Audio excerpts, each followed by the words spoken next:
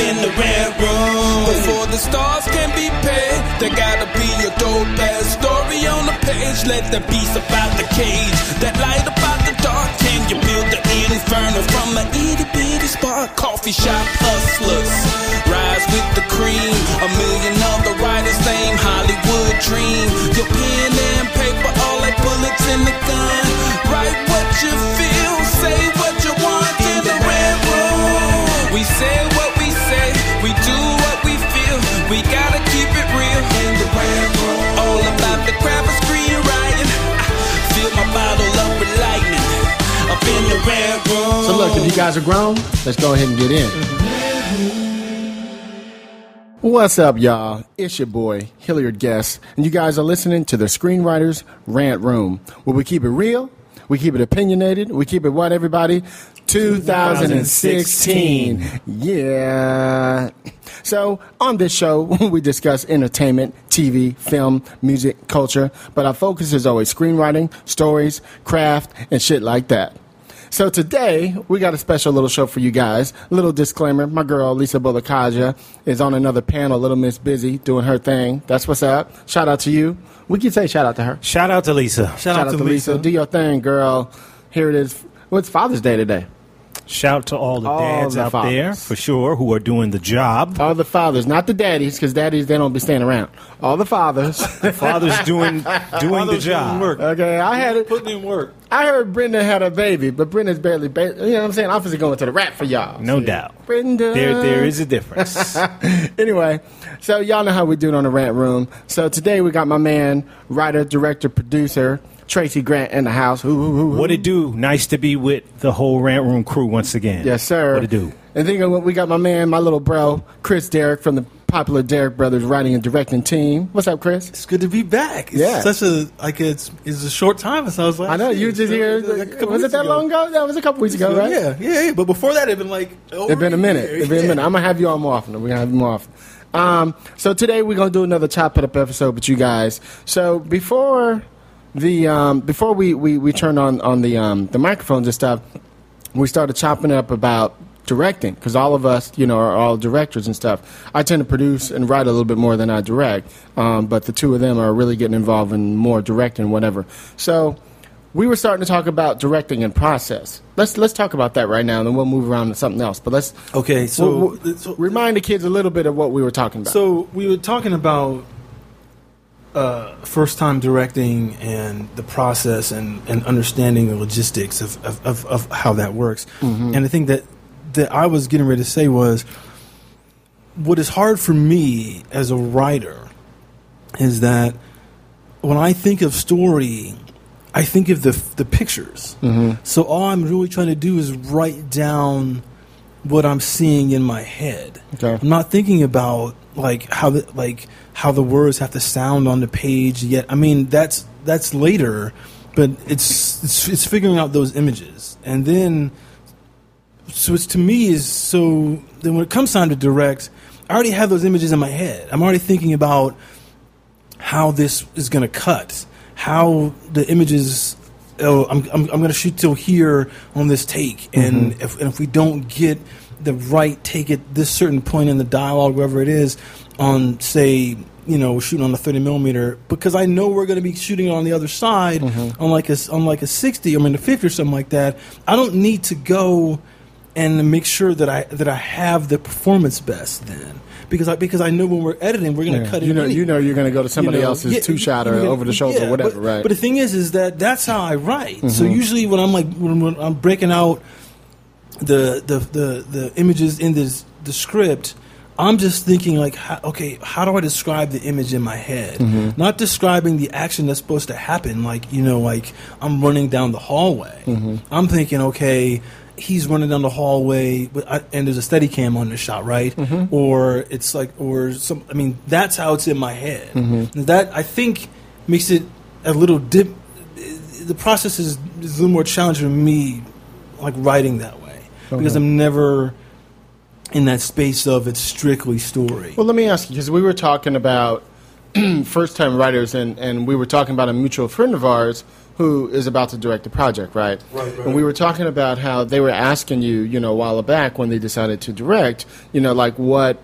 And the same for you, Tracy. Mm-hmm. Like, what are the things that you do, or what do you need to know in order to be able to direct? And you had given her a list of know your lenses, and let's talk about that stuff. Yeah. Well, okay. So I feel, and this is the school that I'm from, and there's a lot of people who say differently because there's a lot of directors who don't do this, who don't know. I don't know how the lens photographs in terms of like which focal length gives you what and why. Because the one thing that I noticed from a lot of photography and photographic study is different lenses can give you different emotional feeling. Okay. And you sound like Mapplethorpe now, don't you? For sure. For sure. Come on, Robbie. Okay, look, I just watched that documentary. That shit was off the chain. It was off the chain. Really good. It was so good. Yeah. You're going to get everybody busted. Yeah. Keep rocking like that. Okay. No, but so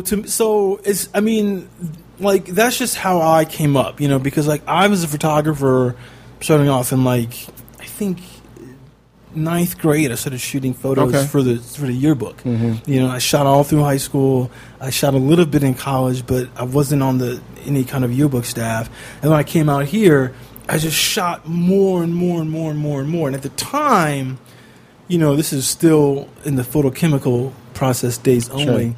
There used to be this camera house called RGB Photo.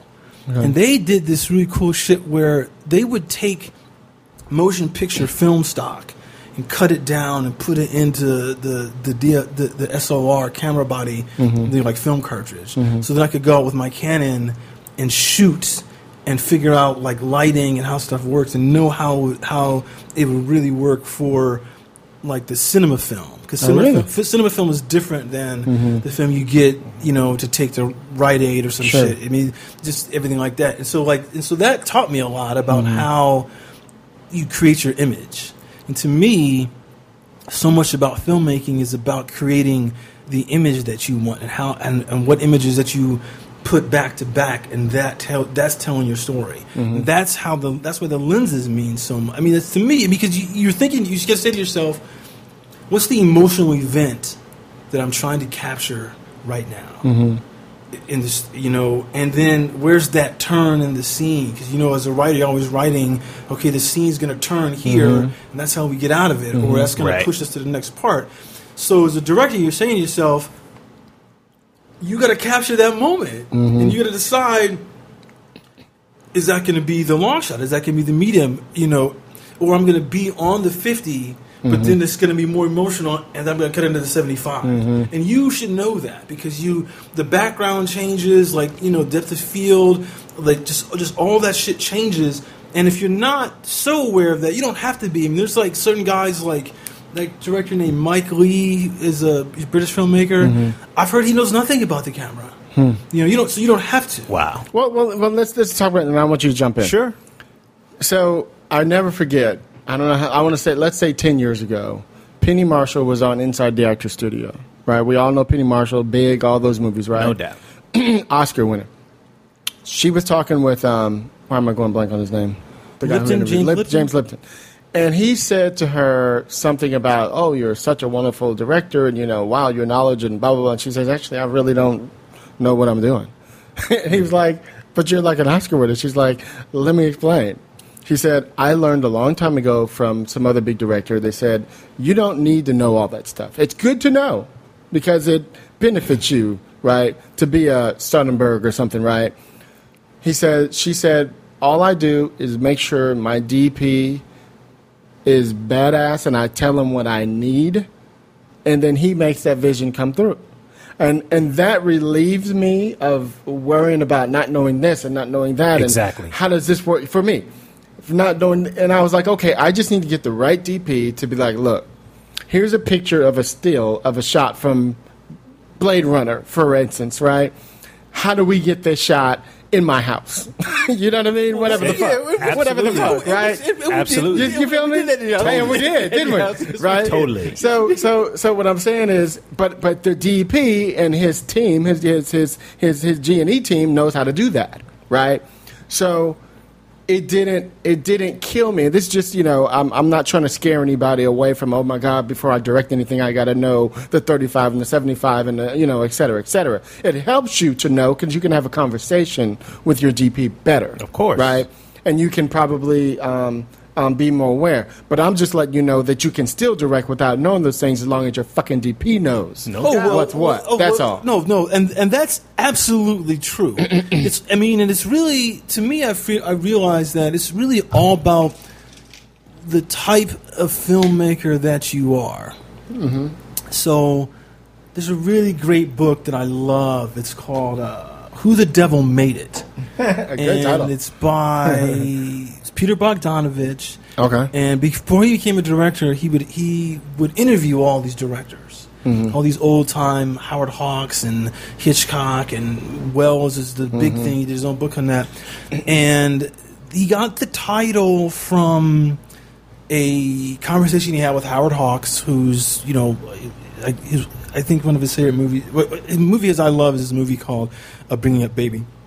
And say that again. It's called what? It's called Bringing Up Baby. Oh yeah. It's this really, really good comedy, and His Girl Friday. Mm-hmm. And the thing is that Howard Hawks would say to him, "I want to know if I don't see the credits by the style of the way the movie's shot, who the devil made it." Huh. Interesting. Because filmmakers bring their own style to it. That's right. And if you know, and that comes from.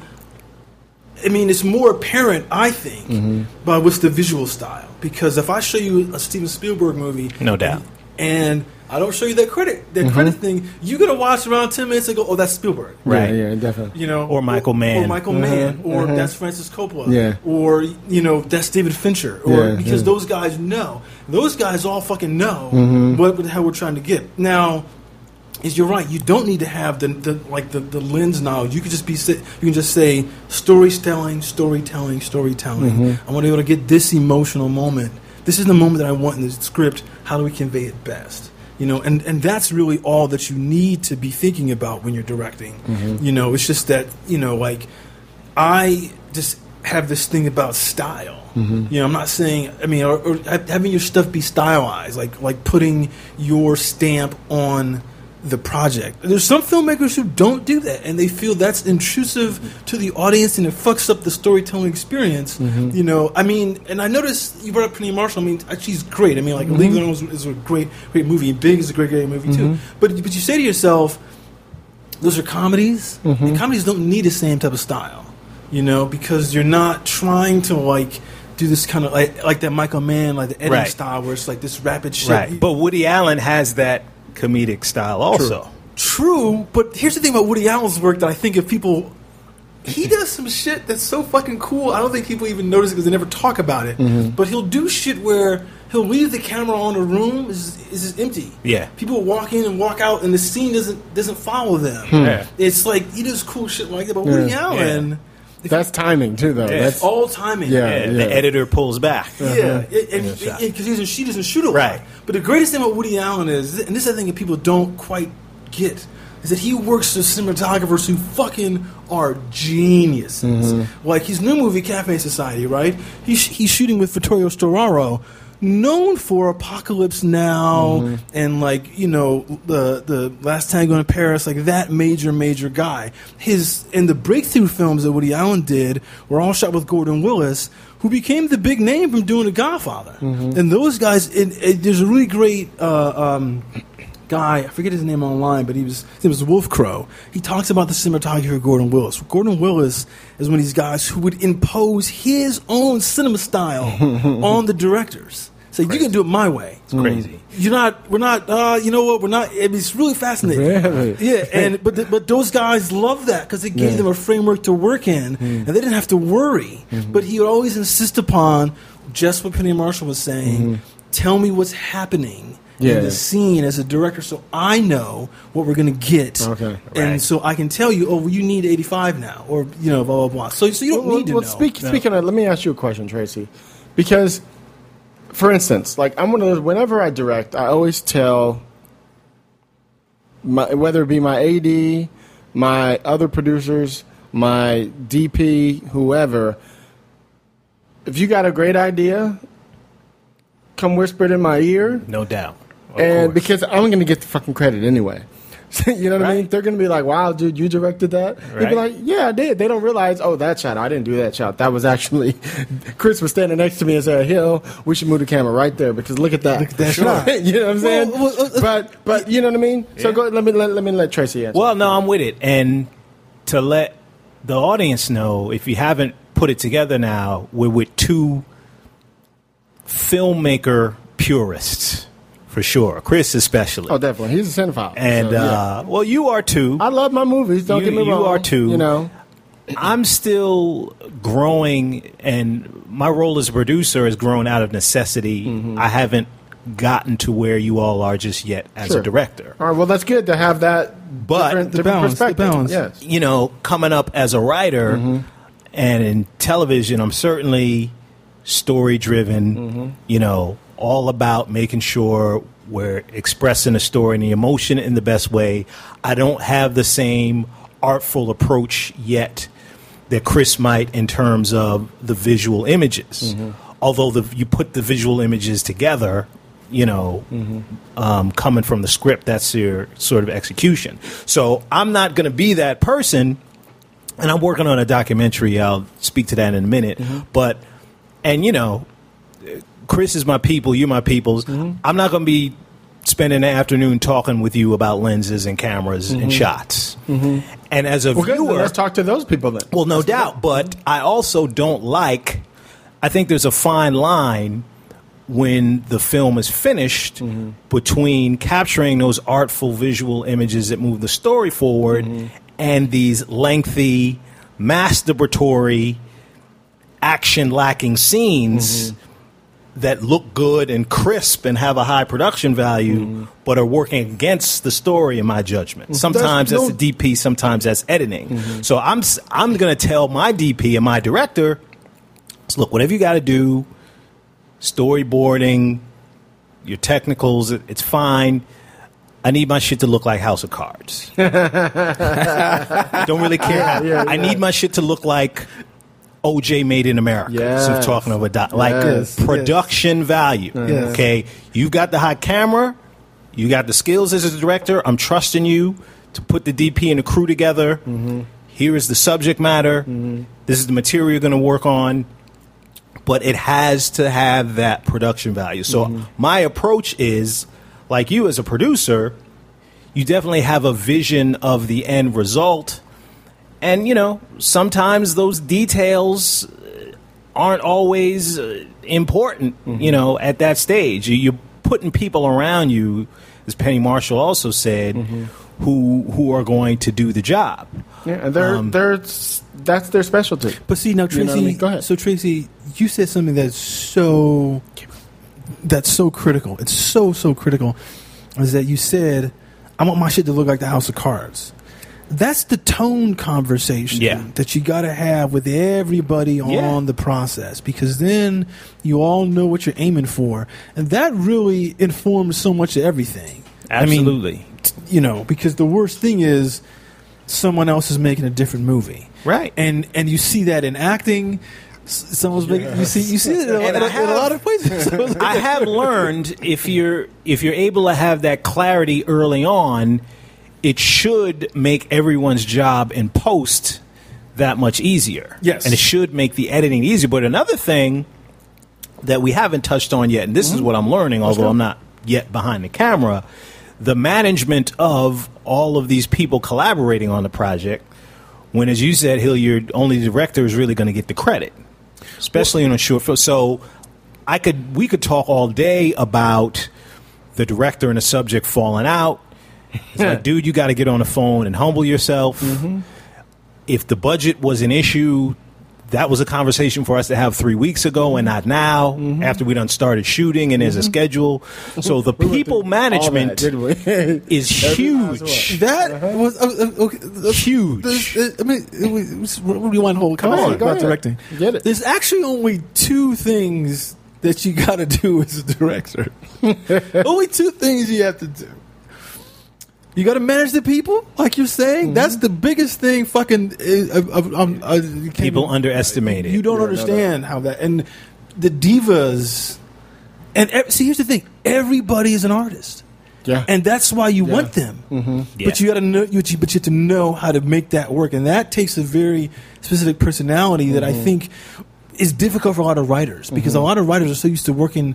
I mean, I think there's a lot of writers who have trouble just working in the writer's room, collaborating like that. Imagine when you got like 50 people who are like, and the second thing you got to do as a director is know when to say yes, know when to say no. Yes, because you have 3 or 4 people coming at you at once. Are always, I mean, like that's your job. Is do you like this? Do you don't like this? Do you like this? What and you just said yes, no, yes, no. I mean, this, and even with takes, do you like it? No, go again. Yes, we're moving on. But you're firm in making the decision. That I mean, like, there's a really great documentary on. I think it's the making of Social Network. It's on that Blu-ray, right? And there's this scene where they're doing all the tests with which you always got to do. Testing is the biggest thing, so you're not surprised.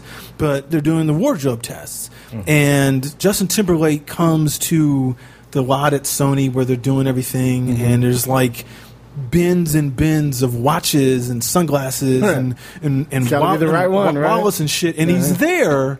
And he's picking stuff, and he's going to show it to Fincher, and Fincher's got to approve it. Go, okay, because he's saying this. Timberlake's saying, "This is what my character would wear," and what do you think, Fincher? Because your vision. Yeah. And he's like, "No, that, yes, this." So it's again, all it is saying yes or no. Because once you. And then you, the costume people, prop people did all this fucking work to get you that shit. Like the movie we did, like Mario and Sonya, like they did this fucking amazing ass shit. But we just told them in the beginning, and then they fucking surprised the shit out of us when it all came together, because it was like, oh, what we just were musing about in our bedroom, That's now right. is there. Okay, you just brought up a good topic.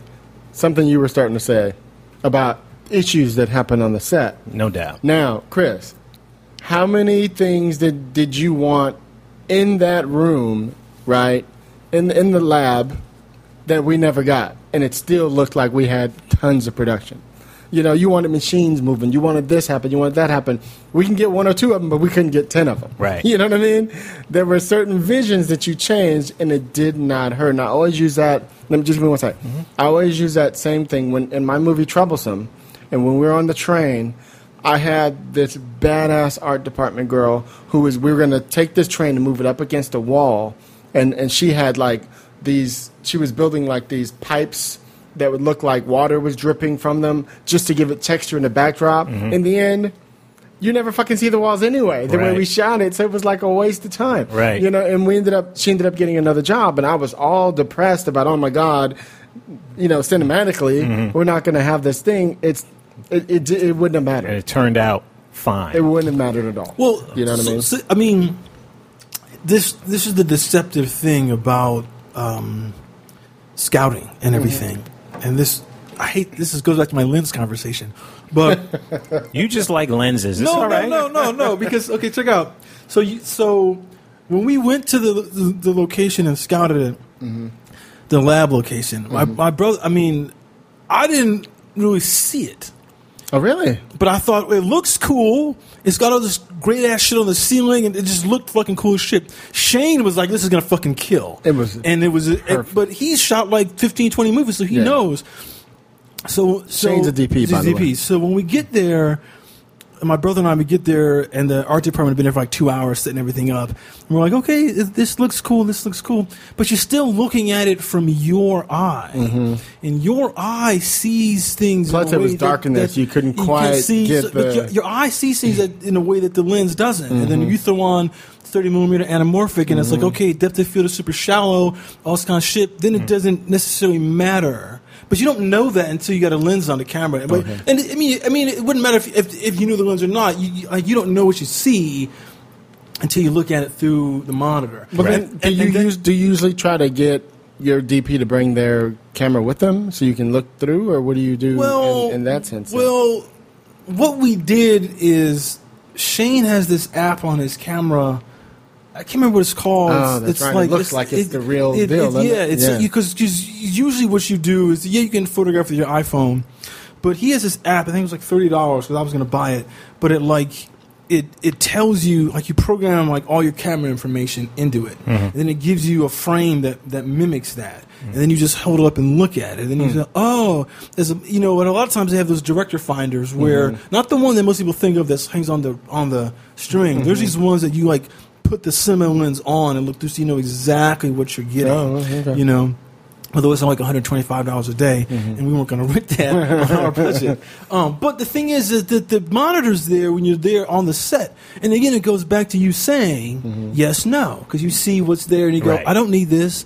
Oh, you know what? If you just move the camera to the left just like inch and a half, we cut this out. Don't need to worry about that blank space. And since it's not fully prepped with shit, that's cool anyway because you're not going to see it. Right. And that's...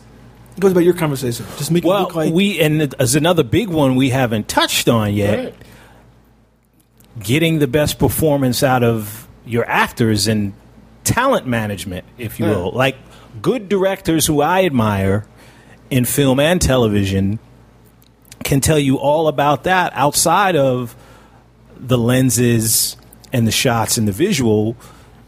Talk to me about the best way to kind of maximize that actor talent. So that's what I was saying. I mean, that's why the way that I go into it, that's why I was saying to you earlier, you got to know the emotional moments because that informs everything. Right. And, like Woody Allen knows that let's just roll it because the moment's going to play like this.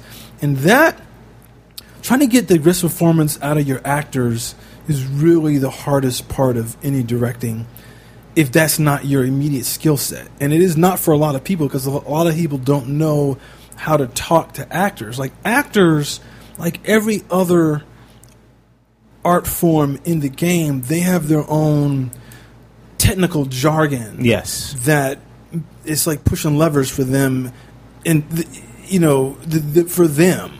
It's not like you're pushing the levers, but you say something to them, and they know. Oh, it's button 2 and switch 7. I'm gonna do this. I mean, in their own head, like that's a bad analogy, but you know what I'm saying. So, so you have to be able to like really. I mean, the biggest thing is that they have to feel that the space is safe, that they feel comfortable in looking like a fool. Yeah, because ultimately.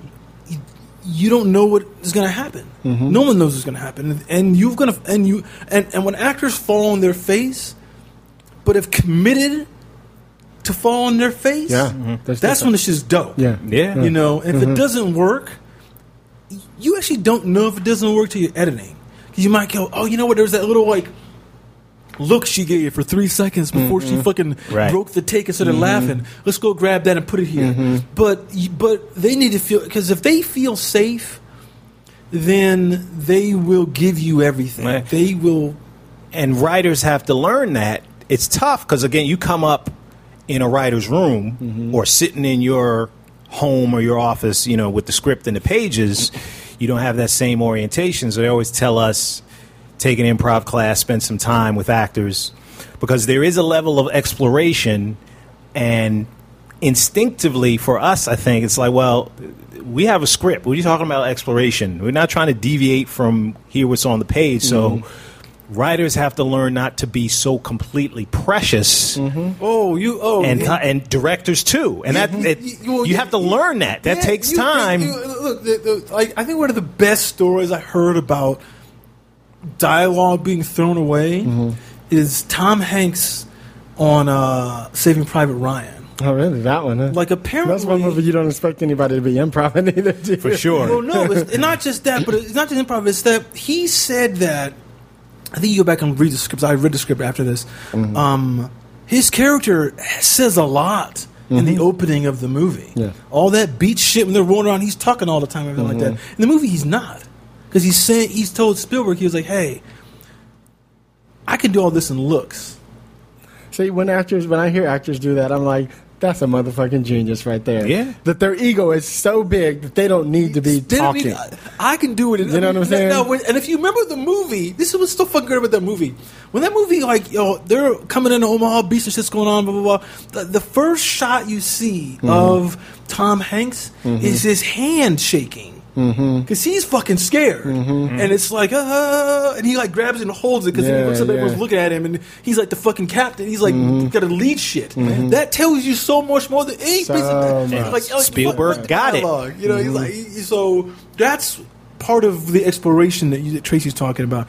And it's like, the thing about writers' rooms is when they're really good, it's when everybody feels safe to like confess their Absolutely. sins and shit like that. And you've been in a lot of writers' rooms, so you know. I've been in enough. You know what I mean? But that same sense of safety is what you have to put on the set Right. as a director. And it's hard because there's the camera, there's the lights, there's the crew, there's all. I mean, and that fucks with them. Like, I remember one time, it was an early movie that my brother and I did. We bought this guy, he's great audition, came in, saw the lights, matte box, shit like that, froze. Because a machine is running at you as the actor. Yes. And it's like 20 people, 10 people, whatever it is, the crew size, it's all being focus point to the lens, and it's all being pointed at the actor. And he's like, fuck! Everyone's watching, and if you slip up... But look, okay, let me go back one more step further. Here's something that we saw. All right, so we did the casting, right? Shout out to Pamela Asmi Andrew for casting, right? We did the casting where we just came in, we didn't even really tape them. Second time you come to callbacks, you tape them. Here's what happens. People adjust. Yes. Don't they? Yes. Now they know the camera's on them, so they start doing extra shit, right? Or they get nervous because the camera's on them, and they start fucking up. Big time. Don't they? And if someone fucks up with a little Sony like handy cam going on a small ass tripod, Imagine. you cannot have them on your movie. Imagine you got 2 or 3 cameras on you. you got, that big, And I would hope that these are just less seasoned people, less seasoned performers who just hadn't been there yet. Because I mean, you go on it's so some many of- auditions. No, It's some of both, But to see, be honest. you hear these people say, these big actors say, they get intimidated Still. all the time. They hate auditioning. Some actors hate auditioning. Some actors love auditioning. The ones who love it are the ones who book a lot. Right. Yeah. That's what I've found. Yeah. And from being a former actor, I booked a lot. I loved auditioning. Right. You know what I mean? Well, there's certain. You got to play and, bring what you had to the version of the character and the scene. Of course. That's all. I mean, I get actors out there. Don't get me wrong. I get it's easy to say. Yeah. So, but we respect that process. But back to your question about exploring with the actors and getting their performance, and I mean, the biggest thing is that you don't tell them what to do. You pitch them what to do, just like in the writers. Let's give them an example. If someone's doing a take, and I think Sidney Pollack was saying this one time, he was like saying that the best words you can say with anything is "as if."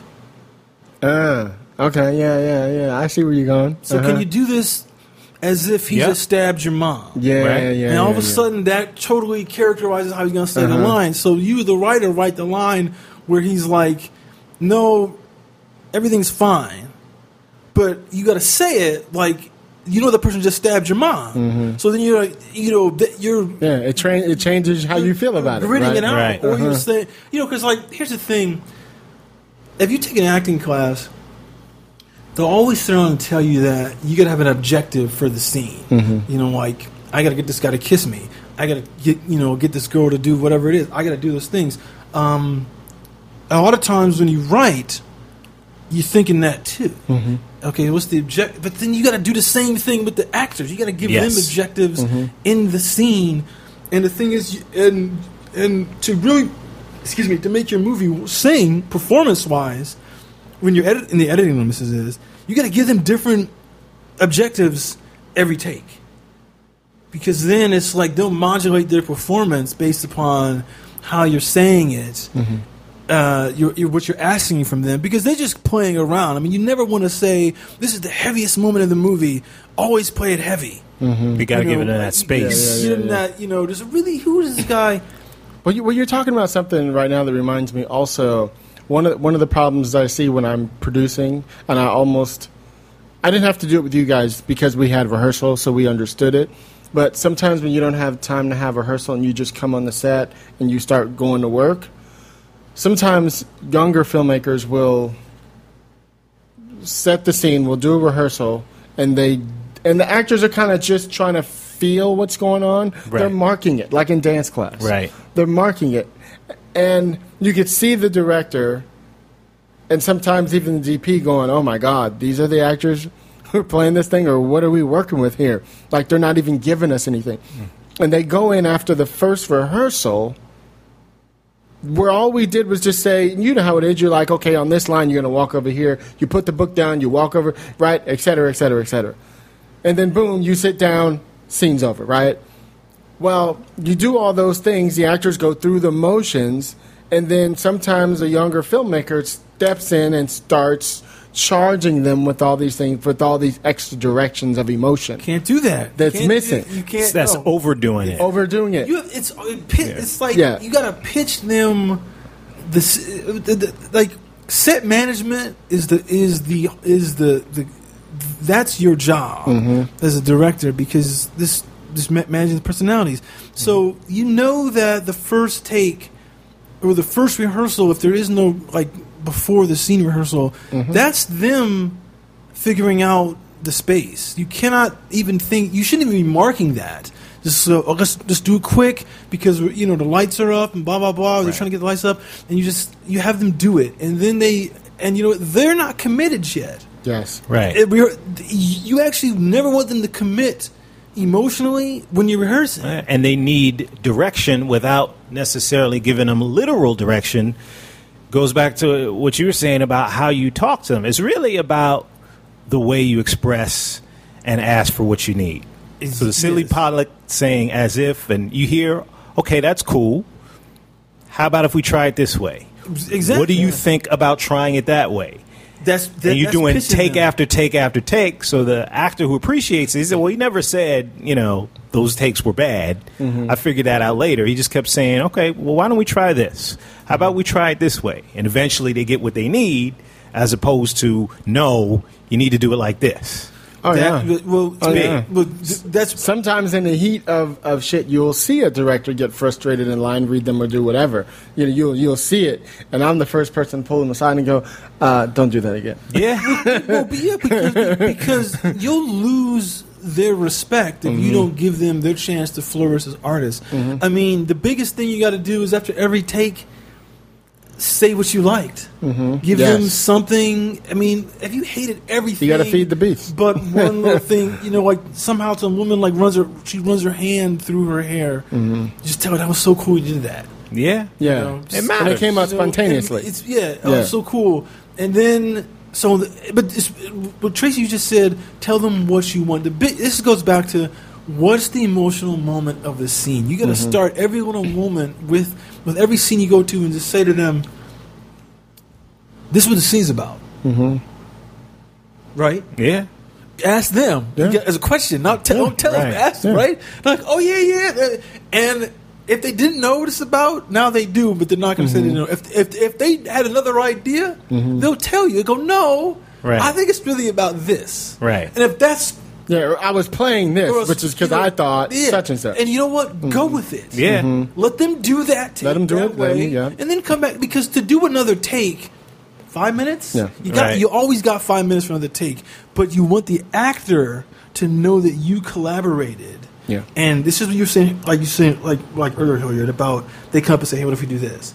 Actors who do that to you, who tell you shit to do, that's the golden actor. Yeah. They care. They up there thinking about the role more than you are, and you want that because you can't think about every backstory. They care, and you're going to get the best possible performance. We all know that doesn't always happen, but that's what you want. Yeah. You brought up another point that I was thinking about. We were starting to think a little bit about like actors improving and whatever. Yes. And it reminded me of I do this thing where I call it a gimme. Whereas, especially like if you did remember Kareem. Right. Kareem is like really good at improv. So I knew that he would say something and then all of a sudden spit out a little extra line of something, and we all would almost chuckle and mess up the take. And so I'd be like, okay, I need to give him one. I need him to do one, and I need to give him one. So I call it a gimme. So I'm like, Kareem, just do one. Just ramble on and just make sure you end up at this part. You know what I mean? Right. And I do that every time I have that type of an actor. I don't do it with everybody. But if I have that type of an actor, I make sure I give them a gimme so that they feel like, man, I got to be me. I didn't just have to do just the dialogue and the character. I got to play. You know what I mean? That keeps them happy. Yes. Keeping everybody happy, that's your job as a director. It sucks because there's so many people you got to deal with. You got to keep happy. But if they're happy, and that's like to the grip, to the people that you don't, like whenever you see them, smile at them, thank them for the work they're doing. Everybody. I mean, everybody. You should know their names. Because they're busting their ass. Yeah. You remember that one guy? Which one? I want to say his name is Jonas. Or one of the PAs? Oh, yeah. Who was doing the smoke. He was on his shit. He was doing shit because it was like 105 degrees in your house, and he was like, we were all trying to just be still and not move in between takes, and he had to like keep the smoke level up. So he had to be perfect. So he had to be waving this thing the whole time. And that's commitment. And this dude was a beast. And we were like, shit, dude. I mean, I'm not doing that because damn, but and he has to be like on the floor in a weird position. Like hiding out and shit. It was just, and no AC. It was just crazy. Yeah. And I was like, you know what? Hats off to that guy. Yeah. Know his name. Yeah. You don't forget him. Don't forget. But you know what? You as a director, get him a bottle of water when the takes. That's what I did. I said, do you? Because it's like, he's not expecting that. And everyone's going to see that that's how you behave. That, like that you don't put anybody above your ego because you don't want the film to be above the film. Here's something that I always do when I'm a producer. When I usually have about 4 or 5 PAs, don't I? Yeah. And I gather them around and I'm like, look, here's what I need, right? I say, a really good PA to me is if somebody drops something, you pick it up. Now, just because you're working in camera and somebody drops it in Crafty doesn't mean you can't help them. Right? That's right. I need somebody. This dude, Jonas, who we were talking about, shout out to you, by the way. First motherfucker. Something dropped, he would grab it. He didn't care if he had a whole handful of stuff. He used his feet and help you pick it up. Yeah. You know what I mean? Yeah. That's what I'm talking about. But I always do this thing where, and here's another thing. I try to make sure I put them in the department they want to be in. He wanted to be in the camera department, right? Okay. I didn't put him at Crafty. I didn't have him sitting over there. Right. I didn't have him, in another department. I put him where he wanted to be. I asked him, what do you want to be? Yeah. I want to be a camera department. You know what I mean? I want to be a DP. Good. I'm going to put you over there. Just shadow Shane. Okay. You know what I mean? That's great for him. Whatever he needs, grab it. You know what I mean? Whatever. What do you want to be? I want to be a writer. I'm like, okay, well, they're too busy, so stick with me. Right? Right? And I'm like, okay, they at least need somebody to be their assistant and who get whatever they need. Whatever. Right. So you do that and that at the same time. You just got to micromanage. Whatever. Right. But I try to put them where they want to be, so then they're excited about doing it. You incentivize them. I'm not just putting you at Crafty or in some shitty job standing outside. Putting cones outside. No. Because see, like the thing that a lot of writers, I think, will have a difficult time with when they first direct is how slow the process is. Yeah, this set could be very boring. Yes. It's super, it sure can. It's super boring for everybody but the DP and the director. Moves very slowly. For everybody. Because and the reason why it's not boring for the director is you are thinking of everything to fucking do still. Yeah. And the DP is actually working. I'll never forget, I walked up to Chris about 10 minutes before we finally shot the first shot that day. Oh, yeah. And Chris was just standing there like doing something with his finger. I'm like, you're right. He's like, I just want to see the fucking first shot. Yeah, because you're worried about, oh my God, that's the thing. Time is like Simon Legree. Yeah. He got the whip on you, and it's coming every fucking moment.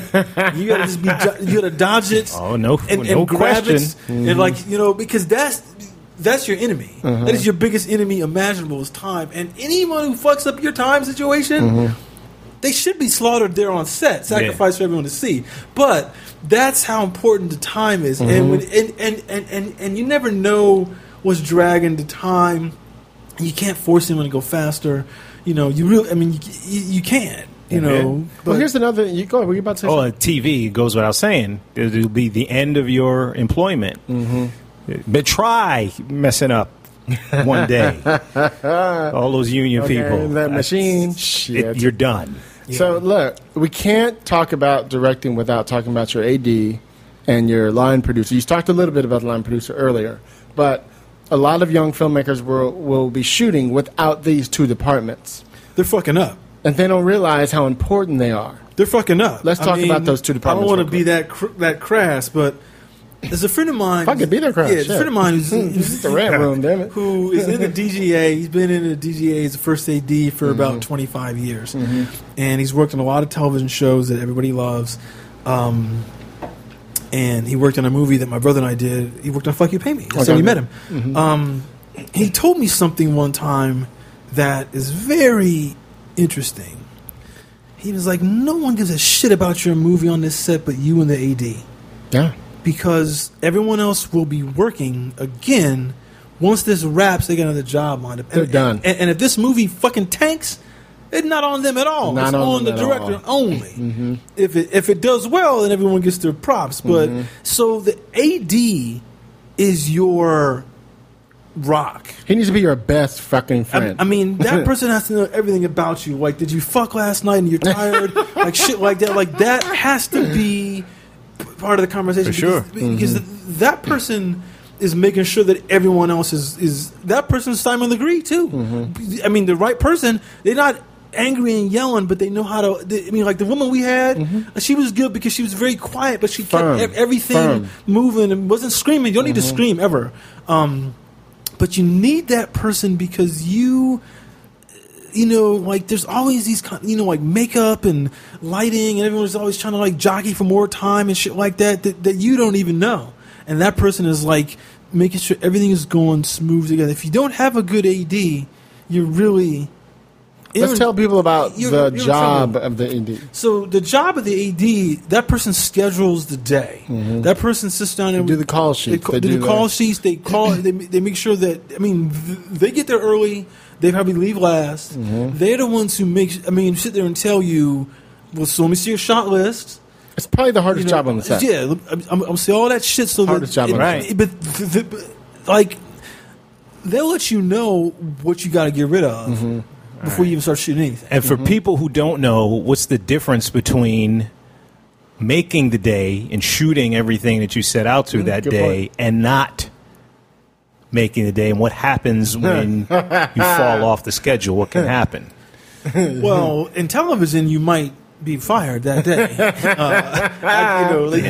There's no might about it. It's the infamous reshoot or the infamous pickups. Yeah. Right. In a movie, you know, like movies tend to have a little more flexibility for a lot of reasons, but they know how to figure out how to. I mean, there's a really fascinating story. Well, you'll lose something, is what you do. You could lose something, but if they're really great, they know how to like shuffle shit around and creatively find you time. Like there's a really, really fascinating story on the Fight Club commentary where there's the scene in the Paper Street house where they're sitting in the bathtub talking. You know, near the in the movie. That wasn't how they originally shot that. They shot it somewhere else, and Fincher didn't like it. And he said to his AD, "Find me 2 hours sometime later on another day later in the schedule because I want to reshoot because he can." You know? But you can't really go over budget. I mean, he's coming off of. You know, whatever, but you still don't want to be that guy who's known Fincher for fucking goes over budget in every movie, but he makes his money back. Yeah, but it's that thing. It's like, but you can always find time if you're like, okay, so what else? I mean, that means also you, the director, got to say to yourself, okay, so I have to find a day where I can maybe find an hour, and maybe she tells you we could do on this day if you make this scene go faster, which means that scene that you thought you might have to reconceive it to do less setup so you can get out of it to find the hour to do that pickup day. Yeah, and now you're looking at, okay, so we're shooting on Tuesday the 14th, for instance. Where are we on Tuesday the 14th? Well, we're in that mansion. Oh, well, there's that other room that we looked at. Right. Maybe we could squeeze in an hour. You know what I mean? Right. I could have them preset that up. So as soon as we finish scene B, we could skip over to, you know what I mean? Yeah, exactly. But that's exactly. And that's the AD. Therein lies your AD again. The AD is the one. I mean, like the whole board. The reason why, you have the reason why your script is written in the way it is, why you should never cheat with like line spacing and shit like that, is because of the margins. Because the AD is taking your script and breaking it down into eighths of a page to determine how much you can shoot in a day. And I don't really know the true mathematics behind that, but you know what they do? Yeah. And they'll tell you what the fuck you're going to get 3/8 of a page today. Yeah. You better move your ass, because that seems like that's a lot. It might seem like a lot, or it might seem like a little. And Fincher knew what he wanted in that example. He spoke up. But now that's an example he went through. I'll tell you an example my brother and I went through. Tell it. So when we did our Heineken commercial, we got this bar, and the guy said, you can shoot here for like, I think $25, some shit like that. It's a great bar up in, or maybe it might even been for free up in North Hollywood. You just like whenever we're not open. Yeah. So I was like, when are you guys not open? Well, from 3:30 in the morning till 11. And we were like, fuck. Well, what inside, whatever. Yeah. We'll shoot, make it work. Whatever. Make it work. So we scheduled this time, 3:30. Call time in the morning. Yeah. It's just a fucked call time. It's like, awful. Because how do you sleep and all that kind of shit like that and everything like that. We get there, nobody is there. Uh-oh. Nobody. Vacant. I'm like, a bar's this empty at this time, and call a guy. This is your producer's fault. I'm just gonna say this is he should have been on the ship. That's all I'm saying. Well, my brother and I are producing. This I'm no offense to you, but damn it. So we call the guy, no answer. This motherfucker sleep. It's 3:30 in the morning. Call the guy some more. He lives in our building. We go to his spot. He's not there. He's out with someone he met at the bar. So he's like, fucking. Yeah. And he finally takes our call at like 5 in the morning. And the whole crew sitting outside? The whole crew is sitting, and my brother and I are fucking losing it. Wow. Yeah, everybody's looking at you. Losing it like, well, we done. And y'all are the assholes. What the fuck? And you only have till 11. Yeah, right? exactly. Yeah. You already lost 2 hours. Already lost 2 hours. Yeah. He's like, I'll be there in a half hour. 2.5 hours. He didn't get there till 7. What? Oh yeah, he didn't get there till 7. What? I'm sorry. 4 hours. No. I'm sorry. We get the first shot. We get the first shot at 7. Okay, so he must have got there at 5:30 or something like that. My brother and I are fucking cringing. Yeah. Our AD had worked on Starship Troopers, second AD. So he's like, he knows this shit. He's like a few days from being the first AD in the Union. Okay. And he was like, let me see the storyboards again. Don't worry. And we were like, we got to like fucking. We got to sacrifice all our shots. Sacrifice a lot of shit. Not getting no time. Yes. And he was like, don't worry. And then we were like, all right. So we went to the makeup, to the bathroom, started talking with the actors and like that. Next thing you know, he's like, all right, we're ready to shoot the first shot. And then he had this thing whole rejiggered. Really? And we made a day. And we made the fucking day. Crazy. Because he fucking was like, don't worry about shit. Yeah. And he wasn't yelling and screaming at anybody. And he made it, I was just like, this is why you want it all made sense. It's priceless. You know what? I didn't have to know what we were doing. He was like saying, this is what you're doing next. This is the shot. This is we're here next. You do this. And we were like, well, we know what we want. So everybody do this. Blah, blah, blah, But that's what you need. That person saves you. Hey, we covered a lot about directing today and filmmaking. I figured we were going in, so I just left it. Let me take it back to the scripts for a second, and hopefully all of us will benefit. Chris and I were talking in the hallway before Hilliard got here. We're catching up. You saying I was late? Well, you done told on yourself. I wasn't going to. You're in charge, bruh. It's all right. But, we're catching up. How's the project going? This and that. Chris telling me about the Derek Brothers feature. I'm excited. And different scripts. Stuff going on around town. I'm working on some stuff. And I always try to put myself in position of the audience and shout to everybody who hits us up. Screenwriters Rant Room has my Twitter feed popping off, a little something. So I'm thinking about all of you, and you and I hadn't spoken in a minute. Yeah, what's going on? And I had a meeting that was someone I've known for a long time at a network, just shaking trees, seeing what's going on. It's past traditional network staffing season, so it took me a minute to get in this room. But I was rejuvenated coming out of that meeting. Okay, good. And It's good to hear. nothing was guaranteed to me or assured to me. It was like, all right, well, here's what we think we can do. Of course, when it's time for you to step up to the plate, Tracy, you got to dazzle them. You got to make it happen, blah, blah, blah.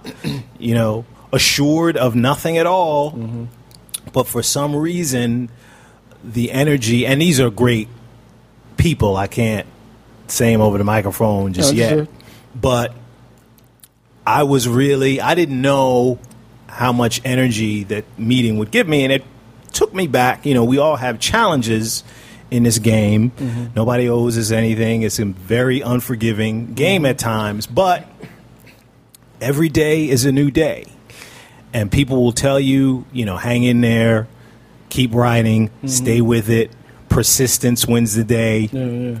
My dad, his Father's Day, had an old saying in business, you keep coming out with your bucket long enough, eventually you're going to catch something that falls in that bucket. Why you trying to make a brother teary-eyed and stuff? So, No, what's he trying to do now? because Trying to get in. I've been where y'all have been. Yes. Struggling with that script, I'm trying to break that story, crack that idea, hang in there, stay with it. Yeah. Every day is a new day, and you never know, what's coming around the corner. So, it can be very comfortable to give up, do something else. We all know people, leave LA, do other things and kind of move on, but you never know when you could be very close to breaking through. And so you just have to hang in there, and that's not always an easy thing, but just this one meeting did that for me. So, Good, you feel rejuvenated. all you newbie, really. And you look good right now. I know. Thank you very much. Okay, look. Hey, I love Jenny Craig and stuff. Look. Hey, y'all know I've been a beanpole. So, we have a skinny contest. Me too. I'm down 162 from 178. Bruh. Okay. What was I going to say? About that. Yeah, the perseverance is so you and your critical. brother have been through some shit.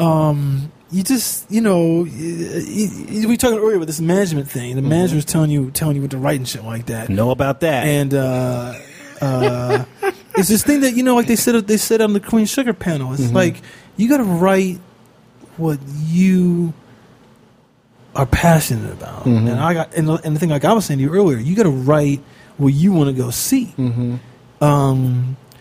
Because that is the only way that you really make your work good. You can chase what people are doing or what you think might be interesting and stuff like that, but it's like write a story that is really for you. It's like it's like I was telling Tracy, like the comedy thing that you read.